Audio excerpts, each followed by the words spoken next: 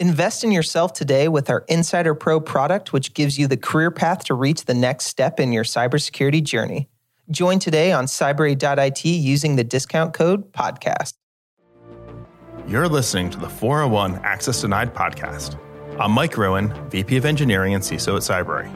Please join me and my co-host, Joseph Carson, Chief Security Scientist at Thycotic, as we discuss the latest news and attempt to make cybersecurity accessible, usable, and fun. Be sure to check back every 2 weeks for new episodes.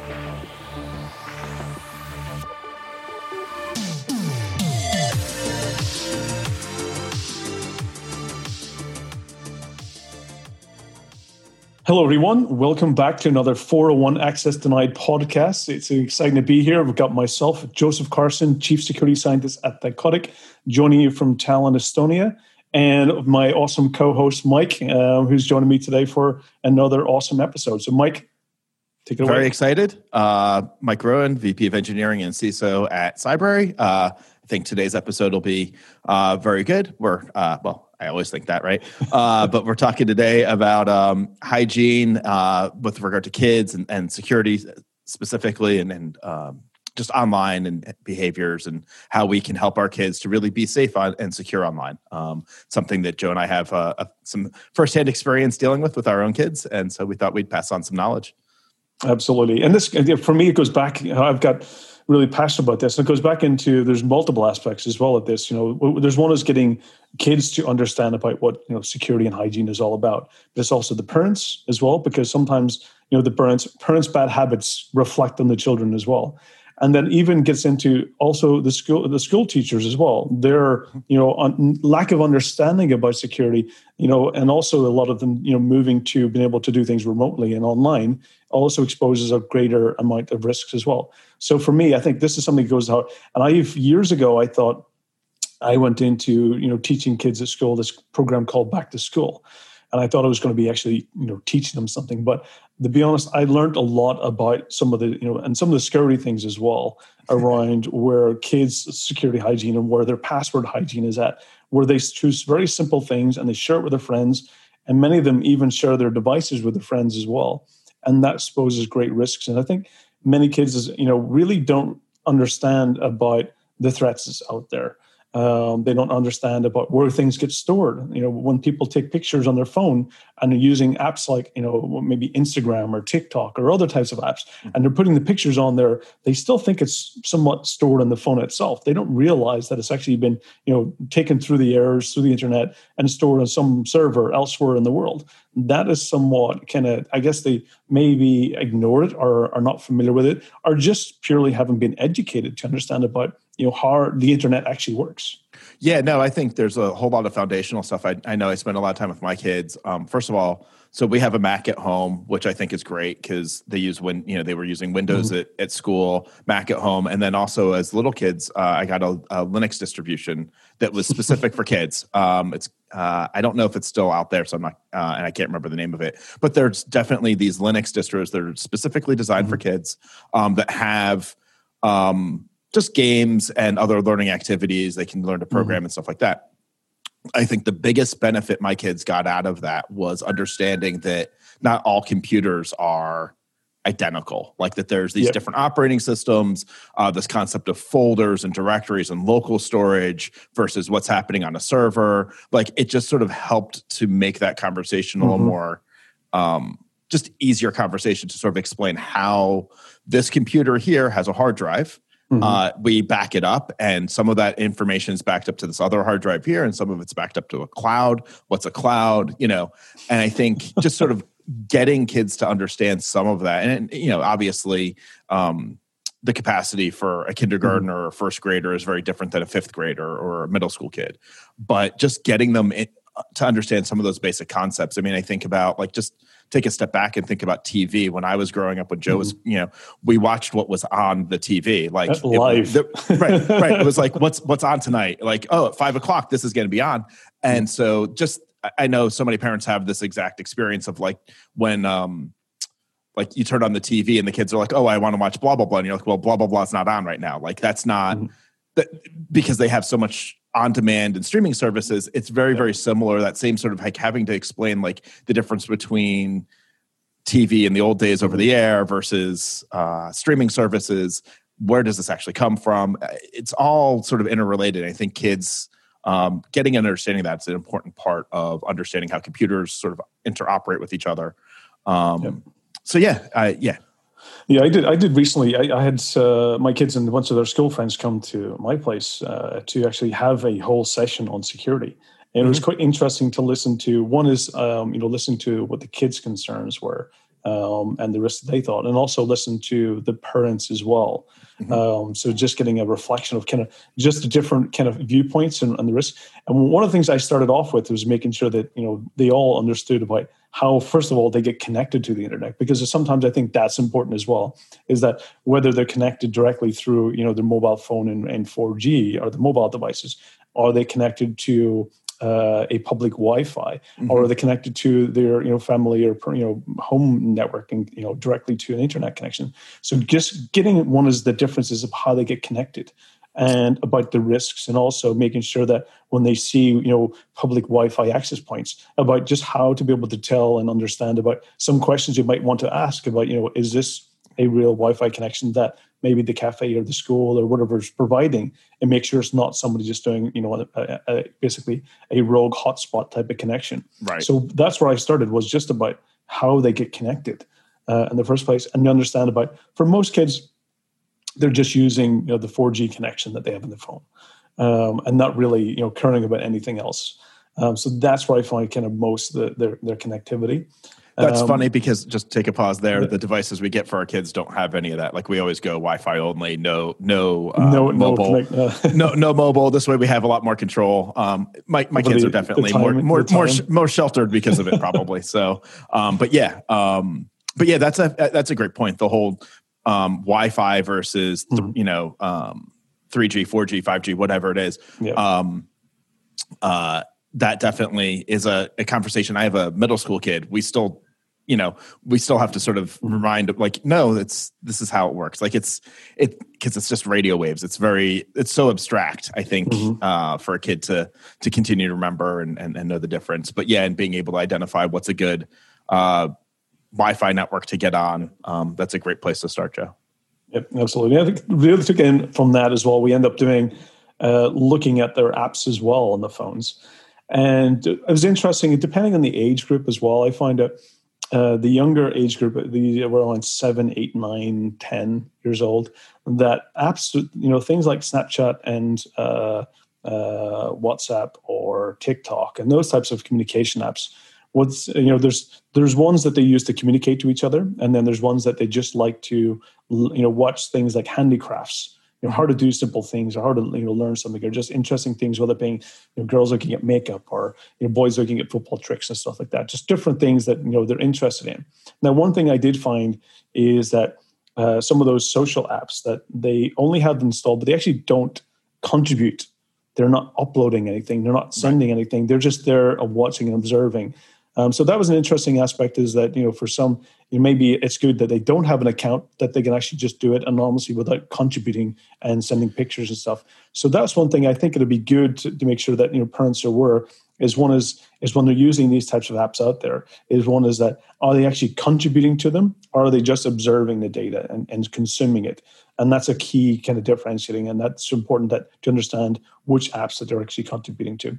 Because when you get into things like TikTok, that those apps are collecting so much information about them, the picture locations, the EXIF information, that's geographical locations, what's around, what other pictures they've got in their phones and so forth.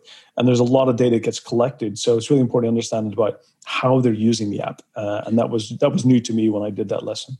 So yeah, I would take even a step back on. So I don't think a lot of parents go to the extent that I force upon my wife and that I do, which is really going through the parental controls and setting things up. My kids can't just install any app that they want on their device. There's age limits. There's all kind. There's certain ones that they can do, and then I can override and say, yeah, no, I'll give them access to that. And I think it's just create a really healthy conversation, because I don't, it's not usually that I say, no, you can't install the app. It's just, oh, what are you planning on using that app for? Oh, okay, cool. You want to watch these things. And then like, they understand no, I'm not going to be uploading, I'm now starting to have a conversation with my middle school kid about, he wants to start a YouTube channel. Like, what are you going to put up there? Like, what's the point? Like, is this just to record your own personal diary? If that's the, or journal, whatever you want to call it. Like, if that's the case, like, you don't need YouTube and have it out in the world to do that. Right. And so I think I look at the parental controls not as a gatekeeping function, but rather as a way of making sure that we're communicating and talking, and that I have some idea of what they're doing, and so that I can help them to do it in the best way possible. Yes, sit down with them and look at the settings, look at what it can do, look at what the purpose is. So I think it's great, doing that. I completely agree. It creates that conversation. It also makes it open for the kids to be able to communicate with the parents about what they're intending to use it for. Maybe the parents can then look at the risks and the privacy policies and collectively sit together and go through and make sure that you have some set of expectations. Because one thing my concern is when the kids go to other people's houses or they use other people's phones, that's where they start, that's where the risks start happening, because some parents don't have the same kind of, let's say, restrictions that we have, is that they might just say, oh, install any app and they're free to do so. And then what happens is that other kids are, they become popular, and all of a sudden other kids are saying they want to sit and use their phones. So it ends up, rather than the restrictions you set in place, is that now that's open for them because other kids can, share the phones with them. Yeah, no, I agree. And I think, and that's why it's good that it's a conversation. And I also think, just taking a step back, I think that I think you and I, because we're in this space, sort of take for granted maybe a little bit of like knowing what the location information, what XF, like there's still so much around. I don't think people realize like how much information is in a picture that's in the metadata. Yeah. It's not in the photo. It's in information stored within the picture that contains information about where it was taken, when it was taken. And it can be really helpful. Like if you're, if you have lots and lots of pictures, being able to organize by location and stuff like that. I know iPhoto has all those capabilities. I don't use them. I turn it all off. I have a control on my phone that says, don't ever, you don't store the location information with the picture, because I don't care. I don't need it. I don't want it in there. I don't want to have to think about it. But it's always like all those settings are always on by default, and I think it's important to understand that. And like a really simple thing to do is go into the devices the kids use and just turn it off, so that the location information is never stored with the pictures they're taking. It's just like, that's a good first step, right? Like understanding what you can and can't control. And I think that there's not a lot of information for parents about what they can and can't control on their own devices, on their kids' devices. And I think similarly, I'm probably one of the few people that runs a Mac and every kid has their own account. My wife has her own account. Like there's an admin account, there's my account, my kids' accounts. I don't think that people go to that extent. Most people have a family Mac or a family computer, whether it's a PC or Mac. And everybody has access to everything, which has its own, there's all kinds of concerns that you then that you run into. I think that just gets into family hygiene, right? Like, do I really want to take the risk that my kid can accidentally do something that's going to impact my online banking? Purchasing something, right? It's the one with the game, I think it was the in-app purchases that all of a sudden the kids are just using the app and just purchasing, and parents didn't realize. I've seen incidents in the past where, thousands, of euros and dollars of bills all of a sudden because of that shared account. Right. Yeah, there's the shared account. And then, and I think just in terms of like I jump through a lot of hoops to like my banking is done in a virtual machine. Like I jump through a lot of hoops. I don't expect anybody to do what I do with regard to how I secure my little environment to make sure that things aren't happening. But I do think that you got to come up with what hoops you're willing to jump through. And I think having multiple accounts on a computer is a reasonable first step. And same thing, it's a lot harder on devices. There's not much you can do if your kid has, phones aren't considered multi-user devices. So that's something, you want to think about. And that's one of the advantages to buying your kid their own device. And then you can put the parental controls on, you can lock it, you can manage it. Just something to consider. But what I would love to be able to do is that, those are always things you have to do after. It's things that you have to set up after. It's not, it's that all the devices are the same, and they are not, let's say, automatically switched to, kid-friendly mode. They don't switch to parent mode, or they don't switch to sharing mode. Right. I would love that, the vendors really step up and take an approach that, this phone, rather than saying that, sometimes out there you can't go and buy kid-friendly phones, but they're mostly focused around, was it versatility and dropping them and other things like that. They have limited features. But at the end of the day, most are going to go to shop and buy the same phone. Right. And ultimately, what you want to be able to do is say, into mode, is that this phone will be used for this age group. And it automatically will default to the right settings, rather than me having to be the responsible, and go through and try to understand. Because most parents out there don't. We've, in our roles, we've taken that step to educate ourselves into, things like screen time and limited app functionality, and going into the privacy controls. And, those are lots of steps. And for most parents, that's something that, they're not familiar with. And it's a lot to go and educate. So I think really we do need the industry to step up and help and make it easier. Yeah, absolutely. I think not only that, the maintaining it, it does get to be a little bit of a burden, especially when they're younger. All of the hoops I had to jump through in order to do like the simplest, let's install a Minecraft mod. It's like, okay, they can't do this themselves. They can't go to any of the websites because of the parental controls.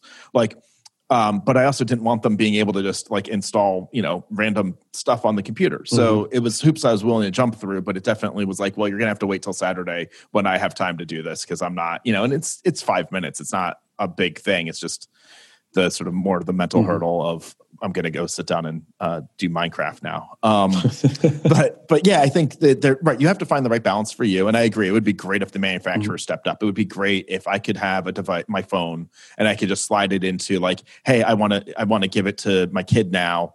And I wonder, I think there might be some hacky things one might be able to do with turning on and off restrictions. But again, it's it's stuff that you have to do. It's not as seamless. I will say, in terms of parental controls, some are doing it way better than others. Absolutely.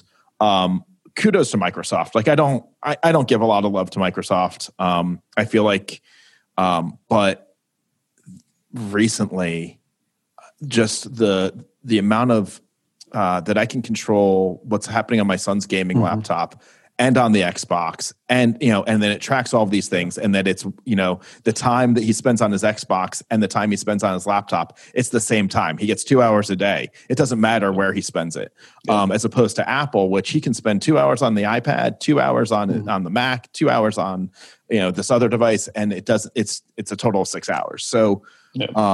I do like the how Microsoft has sort of approached parental controls. Yeah, I think both Microsoft and Apple have really, kind of up there when it comes to, focusing around parents and ease of use. They've really kind of stepped up, both of them. Yes, definitely. And I also like that. Yeah, and I also like that. I think you sort of set somewhere along the way, you put their age in or something, so that you're not every year having to revisit these settings. It's sort of goes up with them, which is great, right? Right, exactly. The lower the effort, the more likely parents are to use it. And I think they just don't do a great job of educating people about those controls.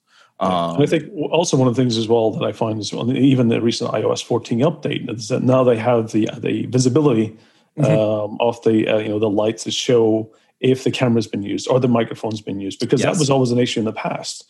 Is that you don't know if the camera's on by an app, or you don't know if the microphone's recording.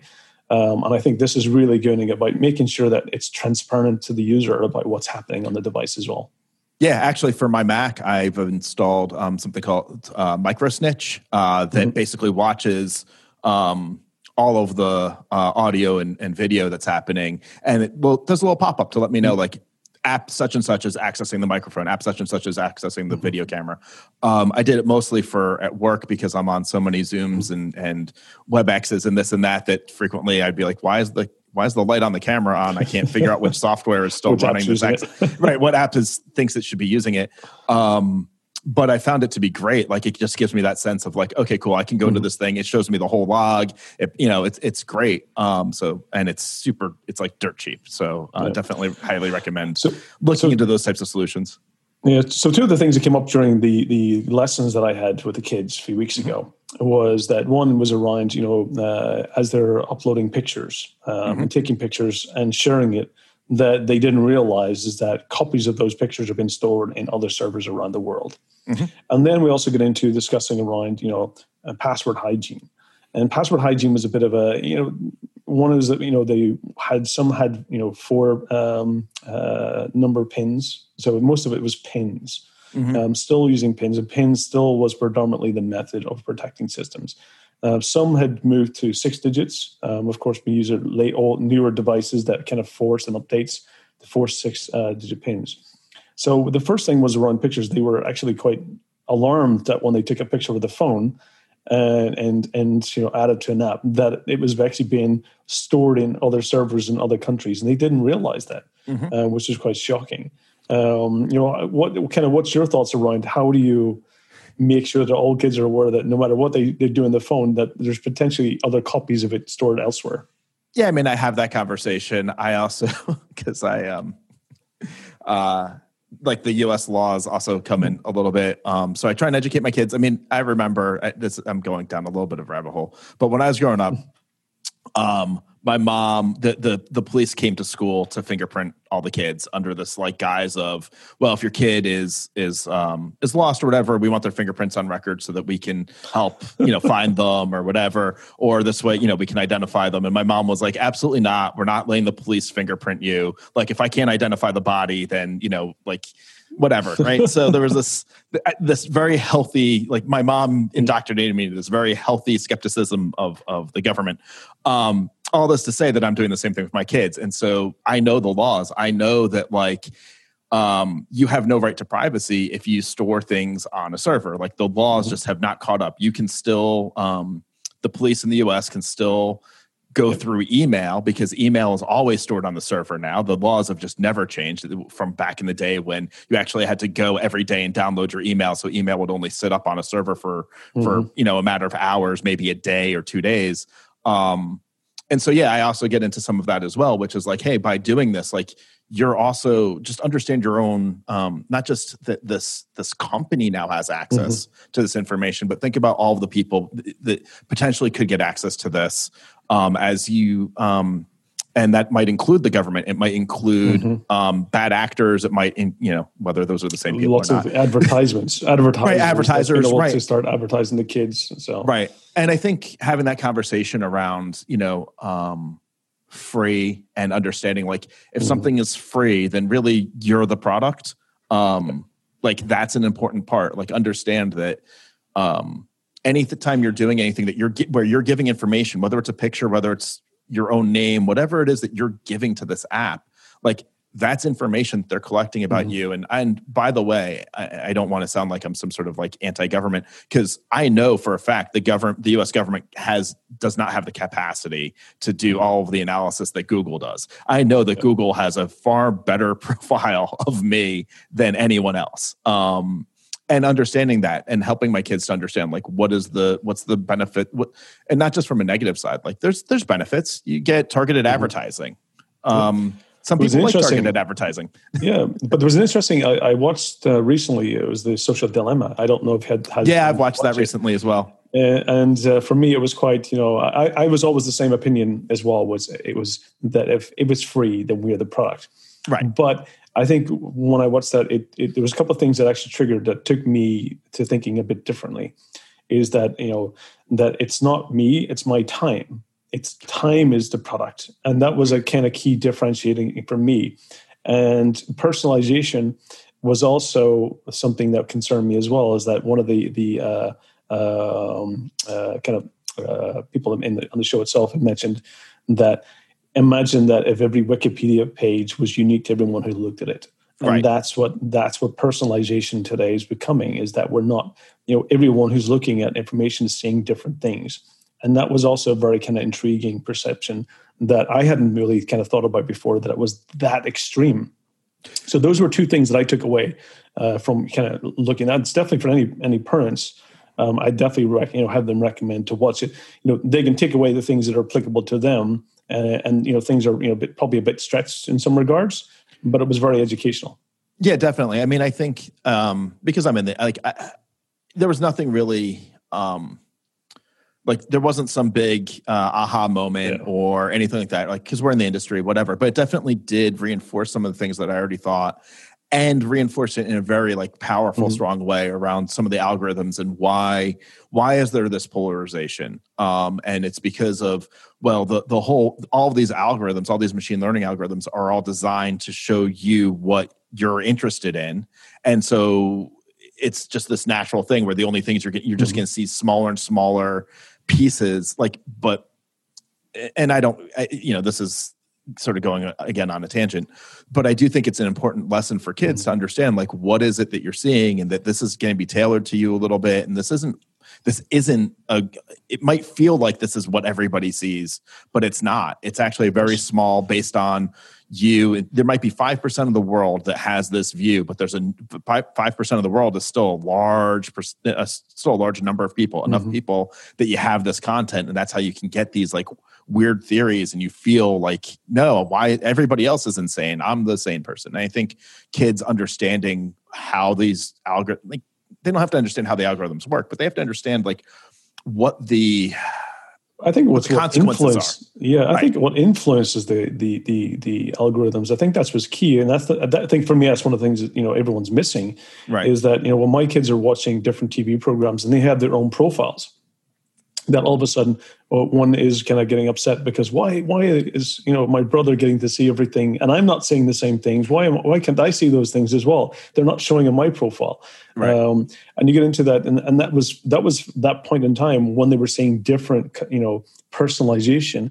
That was a good time to reinforce that message. But it's because of things that you've looked at in the past. Right. That's what actually there's an algorithm behind there that's actually trying to tailor preferences to you. And I think what organizations fail to do is make that transparent, make it visible. But so we can say, no, actually, that was one thing I looked at that briefly for a few seconds should not change what I see in the future. It should, we should be able to control that history of choices. Yeah, definitely. Although I will say this. So I do a lot with browsing in private mode and all these other things to make it so that those algorithms don't have as much of an impact, ad blockers, things like that. The downside to that is that my kid, especially for my kids, if I do the same thing on their devices, then basically what they're going to see is a lot of whatever is generally popular as the algorithm is trying to figure out, well, what are you interested in? It's got to start somewhere. So it's going to start with the most popular things. So suddenly my 9-year-old is seeing ads for The Walking Dead, which maybe that's not what he should be seeing, right? But that's where it's starting because it doesn't know that it shouldn't be showing it to him. So I think there's this as much as I hate that stuff, there is some benefits to it being a little more targeted to him, so he's not seeing those ads. So he sees the ads for Jurassic World, not for The Walking Dead. Yeah, and those algorithms they get so confused many times, and they throw things up that's somewhat shocking. I've set the limitations of age restrictions from the browsing content, and I've set limitations in regards to even the ad blockers and what comes in at home, and all those things. There's everything you do, but the algorithms will always they're not perfect. And therefore, things will get through. And it's a case of us. Well, actually, that's part of the algorithm, though. Having worked on those algorithms, one of the things you need to do is you do need to throw random crap that you it's testing the algorithm to make sure, I think this person's not interested in this thing, so I'm going to actually show it to them and prove that they're not interested in this thing. So, otherwise, the algorithm gets so tailored that it's just going to show you the same 3 ads over and over and over again. So they definitely need to throw random crap at you every now and then to sort of make sure that it's not too, to help tune it. But I think getting back to your point, right, I lock down the computer, I lock down the network at home, I do this, I lock down their devices. That does me no good when they're at a friend's house and watching on their friend's device. That's always the challenge. And one thing, is I recommend for all the parents out there as well, is that when your child first gets a device, make a contract with them. Make an agreement, set the boundaries, set the limitations. Basically, both our kids, we had these page-long contracts about, that they had to sign up to. That was all about, how much time they're going to be spending, about prioritizations, about, things that they had to do before they were allowed, about what types of apps are allowed to play, about also sharing and allowing us to see what's on the device wherever we want to. They are not allowed in the bedrooms. Away. They had to be able to show us what they're viewing on the screen, and they had to be able to show us what they viewed in the past. We had contracts, and I definitely think is that setting those contracts is a good way to set up the conversation, have the right communication, and set the right expectations as well. That's always critical, I think. Yeah, definitely. And I think, and it was mentioned that documentary as well, which is if you ask your kid how many hours a week or how many hours a day do you want to spend on devices, they actually give very reasonable answers. I think that the problem is that the way these things are designed, they're designed to be addictive. They're designed to just keep you sucked in and reading more, like one more thing. And so you lose track of time. And we all have that experience. We all have that experience of like I had that experience this morning where I needed to Slack Joe. So I opened up my phone, and then I was like, oh wait, this other thing popped up, and now I'm down a rabbit hole. And then it's like, oh, nuts, I have 5 minutes and I meant to Slack him, 20 minutes ago. So, I think we all have that experience. And I think that's also part of understanding the hygiene and helping kids to understand that like these devices can be good and but just recognize that time and that it's really easy to sort of lose track of it. And as I said, most kids don't want to spend 3 hours or 6 hours on the device. If you were to ask them, like my son's some frequently will be like, it'll be the end of the day and they'll sort of be like, oh, I have to go to bed soon. I didn't do these other things that I wanted to do. It's like, yeah, because you were playing on the Switch. Like that's what you did instead of going for a bike ride. Like that was your decision. So what I've done is, recently I sat down and I explained is that there is a big difference between what device you're using and what you're using it for.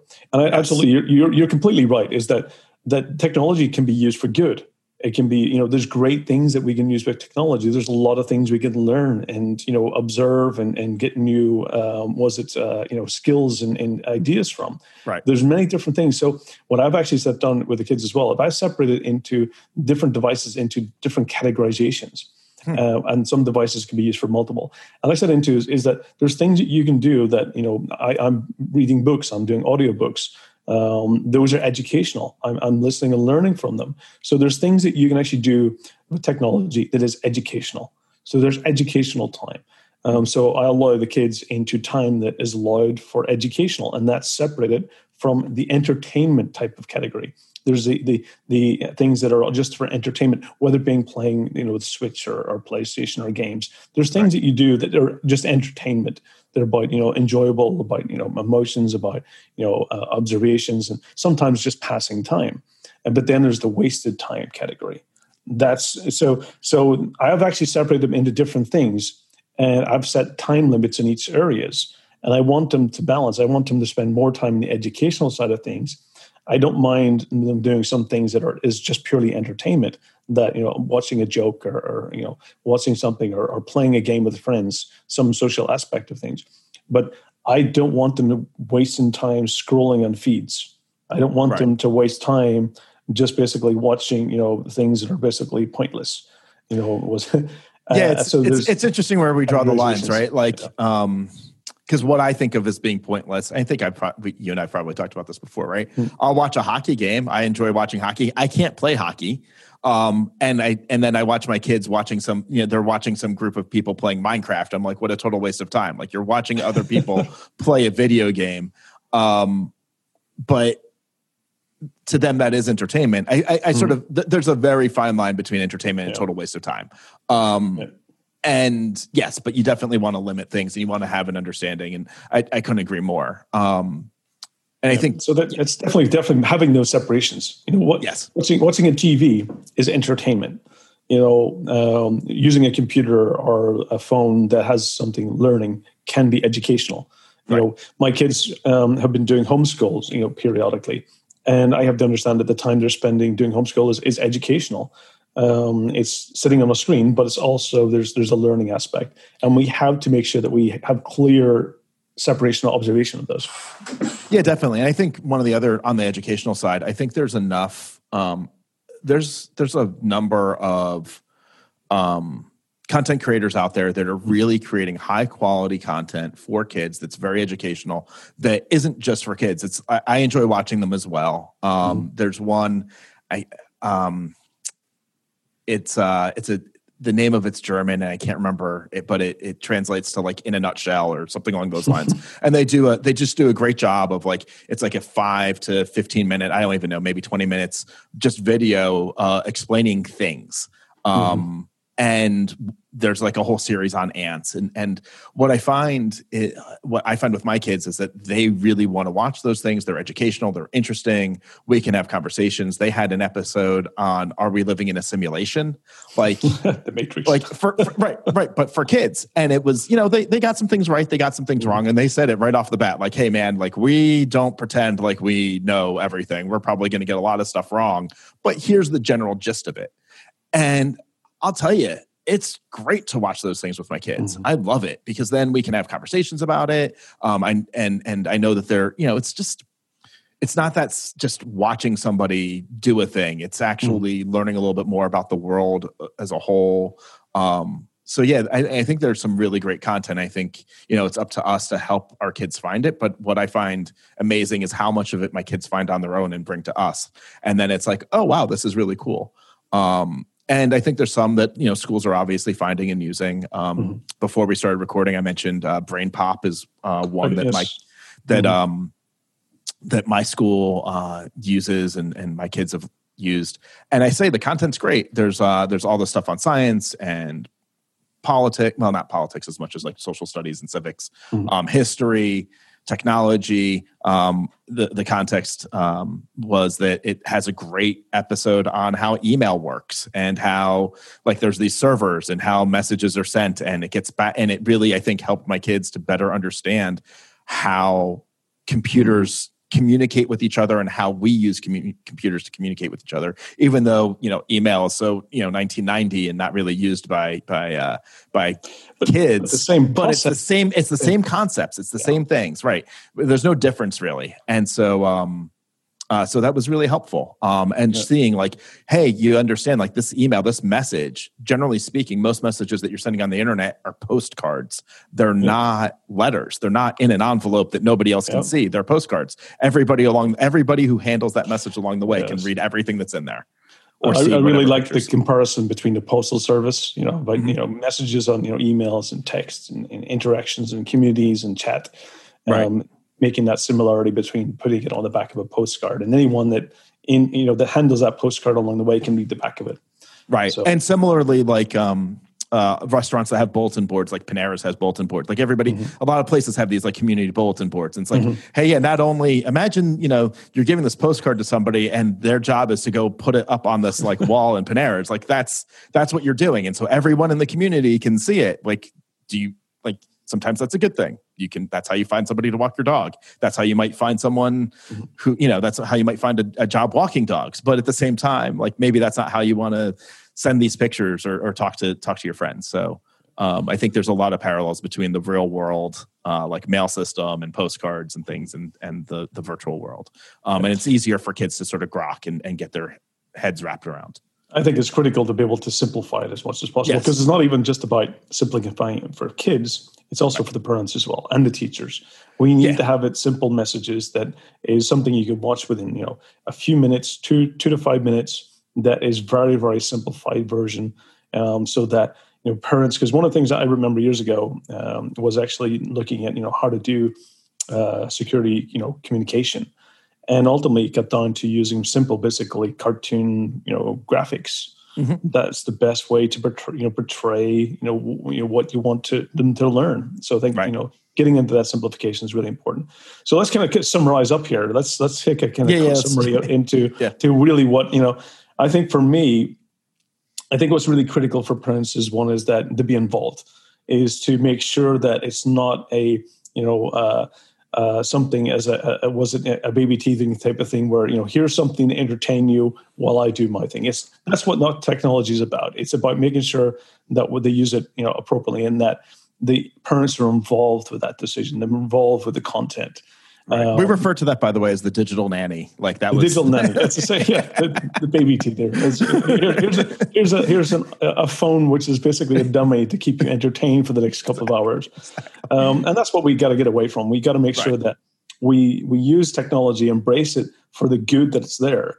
And it means that, as your kids are getting technology and you're giving them either, for entertainment purposes or educational purposes, which is really important. I think first of all, is to get a contract in place for your kid. Make sure that it's clear. Make sure that they understand about, what's the purpose of the device. And make sure that you go through and turn the things off that you really don't want to. Learn about how to set different privacy modes, how to disable the EXIF information of photographs. Be involved when the kids are actually asking and wanting apps, and be the proxy for that. Don't let the kids decide which apps they want, because most cases they might actually be, security issues, or might be something that might have, really bad content, or there might be dual purpose types of apps. So be involved in the app decision, and also educate around, make sure that, as you mentioned, about when posting pictures and taking pictures, that understand about the process, what happens to those photos and where they get located. And then also make sure that, from password side, I think it's important that they just have a password and they keep it a secret. How complex that gets into, today. And, I think it's really important that they just use one, because many parents will just have it set without, which is quite concerning. I think it's just getting to the point where getting the kids used to having a password, then actually not having anything at all. So I think that's really important as well. So, Mike, any thoughts, any takeaways for parents? Yeah, definitely. I mean, on the password one, I think one of the things that we did pretty early on, which, they're not guessable passwords, right? Like, hey, you know what? The kid has to remember it. Like, they're going to be guessable, but you can still come up with things that are not easy for a computer to crack if somebody doesn't know you. Like, for example, so we used a lot of our kids, when they were little, they had favorite toys, and those toys had names. Using those names, which are not easy, like they're generally, complex names. It's not just, dog and bear. Using those as passwords early on was a great way to sort of set that precedent of like, hey, it's a little bit longer. It involves 2 words or 3 words and maybe a number, usually 2 words and a number, and stuff like that. So I think that was pretty good. And they were able to, they're able to remember so much. Like I think people underestimate their kids' ability to remember. Their brains are so much better than ours at that type of stuff. The other thing I would say, and we didn't really touch on it too much, is there's a lot of device manufacturers out there that are building really good things. We mentioned Apple and Microsoft, but there's also for like home Wi-Fi, there's what you get by default here in the US from Verizon and from Comcast, are the 2 major ones, AT&T, others, which are meh, right? Those routers, they're decent. I'm not going to totally badmouth them. But if you look in the world, there are some really high quality ones out there that are super easy to set up, have all the controls that you need, can control it by device, can set time limits, can do all these things, and you can sort of set it and forget it. You can create guest networks so that when your kids' friends are over, they're on that network and you can sort of control things. I think when you're going, you spend a couple hours doing the research up front and it pays dividends over the course of the next 5 years, like or 2 years or whatever it is, however long you keep your routers for, or your devices for. And so I do think that time is well spent. And it's not like, you don't have to take the approach I take. You can take, like my brother is a great example. He did enough research to find the thing, set it up, and now it's good. And like I don't think he has to touch it very often. And that's, I think, an important part of it is just taking the time to learn it for the period of time that you need to know it, set it up, and then a lot of things have come a long way to make it so that you don't have to constantly maintain it and tweak it and touch it. So definitely take that time when you're first getting the device to look into those things. Yeah, just educate yourself. I think it's very important is take the time to learn and understand about what's, rather than choosing something just for the sake of price point or sake of, accepting what you're getting from, even ISPs. You just take a little bit of a reviews and research into things that are very, family or sharing friendly that allows you to set the right controls. Because I completely agree is that rather than trying to do it sometimes in every device where kids are now having 3 or more devices and different things. That it's really easier to do it at the actually connection point where they all connect into. It makes it much easier to control. And also recognize, they're giving you that device for free. There's a reason. Like unless you go in and tweak settings, the ISP actually has the ability to control that device. And so there's inexpensive all the way up to super expensive.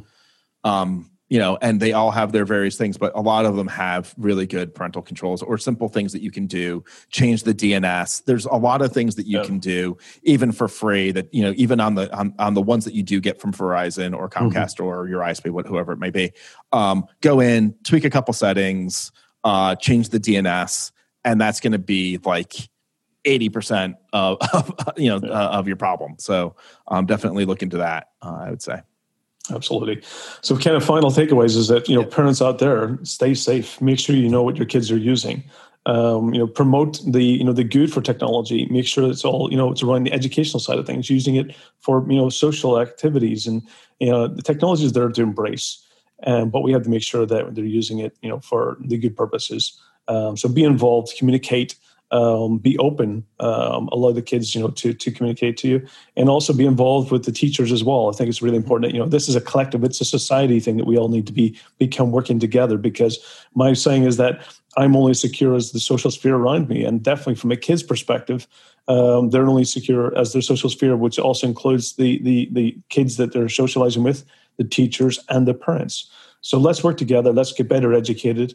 Let's make sure that for future generations, our kids and the future, that they are protected and safe, and that they use the devices for the good things that they're capable of. So, Mike, as always, it's great having the discussion with you. Hopefully, there's a lot of key takeaways. There's a lot of different things in this episode for everyone.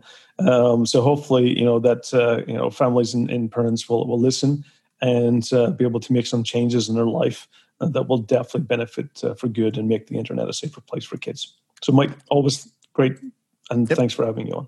Yeah, thanks. Always, and thanks for joining me. I always enjoy these conversations. Absolutely. Okay, and for the audience, a podcast, 401 Access Denied, comes every 2 weeks. So make sure that, if you're interested in learning more, subscribe.